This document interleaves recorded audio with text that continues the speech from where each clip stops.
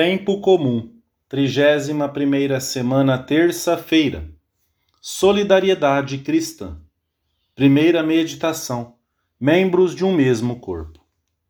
O Senhor quis associar-nos a Ele por meio de laços muito estreitos, tão estreitos como os que unem os membros de um corpo vivo.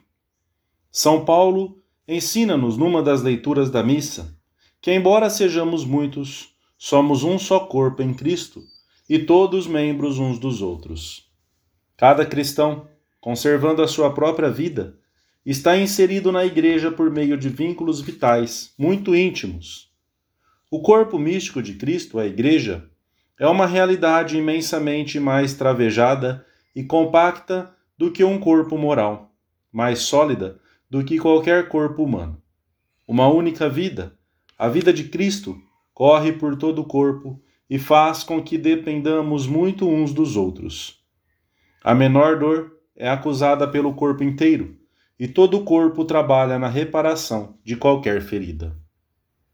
Reencontramos nas palavras de Paulo o eco fiel da doutrina do próprio Jesus, que revelou a unidade misteriosa dos seus discípulos com ele e entre si, apresentando-a como imagem e prolongamento daquela arcana comunhão que une o Pai ao Filho e o Filho ao Pai no vínculo amoroso do Espírito.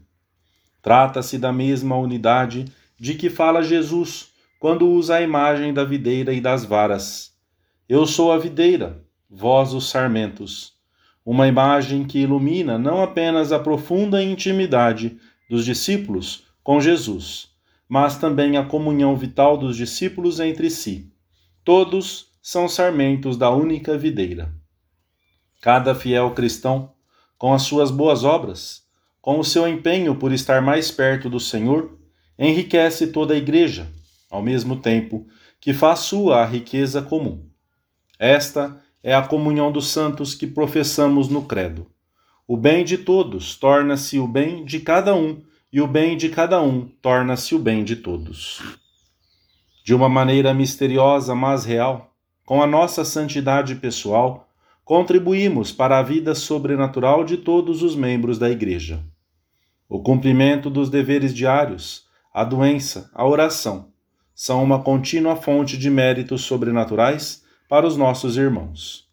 Se oras por todos, também a oração de todos se aproveitará, pois fazes parte do todo. Assim obterás um grande benefício, pois a oração de cada membro do povo torna-se mais rica com a oração dos outros. A meditação desta verdade não nos anima a viver melhor o dia de hoje, com mais amor, com mais dedicação? Segunda meditação. A união na caridade.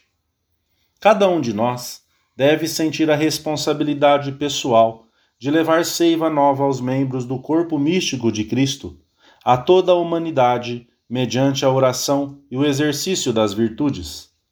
Todos os dias, cada um sustenta os outros e os outros sustentam-no. Por isso, não são totalmente exatas essas formas de pensar que distinguem as virtudes pessoais das virtudes sociais. Não há virtude alguma que possa fomentar o egoísmo. Cada uma redunda necessariamente no bem da nossa alma e da alma dos que nos rodeiam.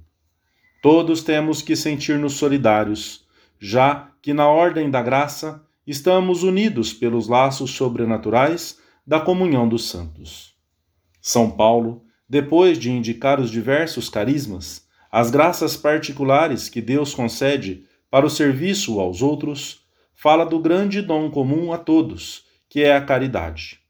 Com ela, podemos semear o bem à nossa volta, amando-vos de todo o coração uns aos outros mediante o amor fraterno, honrando cada um os outros mais do que a si próprio, diligentes no dever, fervorosos no espírito, servidores do Senhor, alegres na esperança, pacientes na tribulação, na oração instantes, compartilhando as necessidades dos santos, procurando praticar a hospitalidade.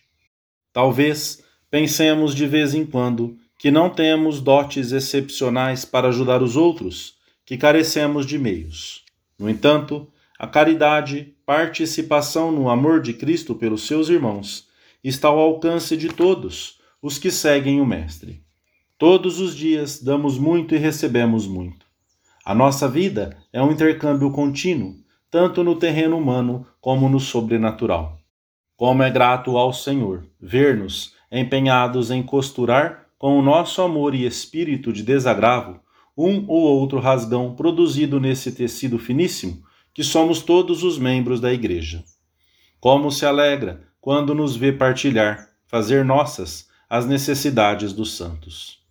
Não existe fraqueza nem virtude solitária. O bem e o mal têm efeitos centuplicados nos outros. Plantamos um grão de trigo na terra e brota uma espiga, boa ou má, conforme a semente que tivermos lançado na terra. Se caminhamos com firmeza para Cristo, os nossos amigos correm. Se fraquejamos, talvez parem. Todas as coisas boas e santas que um indivíduo empreende, ensina o catecismo romano, repercutem em bem de todos, e a caridade é a que permite que lhes sejam proveitosas, pois esta virtude não busca o proveito próprio. Não deixemos de semear. A nossa vida é uma grande sementeira em que nada se perde. São incontáveis as oportunidades de fazermos o bem, de enriquecermos os homens, de aumentarmos o corpo místico de Cristo. Não deixemos de aproveitar as ocasiões, não esperemos pelas grandes oportunidades. Terceira meditação: a união na fé. Apostolado. Ao criar-nos, Deus fez-nos irmãos, necessitados uns dos outros na vida familiar e social. E também manteve essa complementaridade no plano sobrenatural. A Santíssima Trindade quis salvar os homens e propagar a fé por meio dos próprios homens.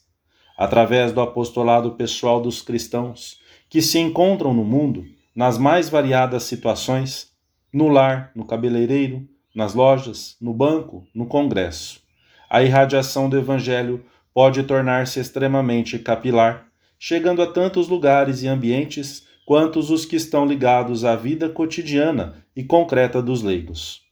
Trata-se, além disso, de uma irradiação constante, pois é inseparável da contínua coerência da vida pessoal com a fé, e também de uma irradiação particularmente incisiva, porque, na total partilha das condições de vida, do trabalho, das dificuldades e esperanças dos seus irmãos, os fiéis leigos podem atingir o coração dos seus vizinhos, amigos ou colegas, abrindo-o ao horizonte total, ao sentido pleno da existência, à comunhão com Deus e entre os homens. Cada membro trabalha para o melhor rendimento de todo o corpo. Acender a fé nos outros ou avivá-la, se estava debaixo de cinzas, é o maior bem que podemos comunicar. Com efeito, escreve Santa Teresa, quando na vida dos santos me acontece ler que converteram almas, isto me causa muito mais devoção, ternura e inveja do que todos os tormentos por que passaram. É esta a inclinação que me deu nosso Senhor. Parece-me que mais preza Ele uma alma que pelas nossas indústrias e orações lhe ganhamos mediante a sua misericórdia do que todos os serviços que lhe possamos prestar. Se com o exemplo e a palavra aproximamos os outros de Cristo, não permaneceremos indiferentes às suas necessidades corporais. Tanta ignorância, tanta miséria, tanta solidão.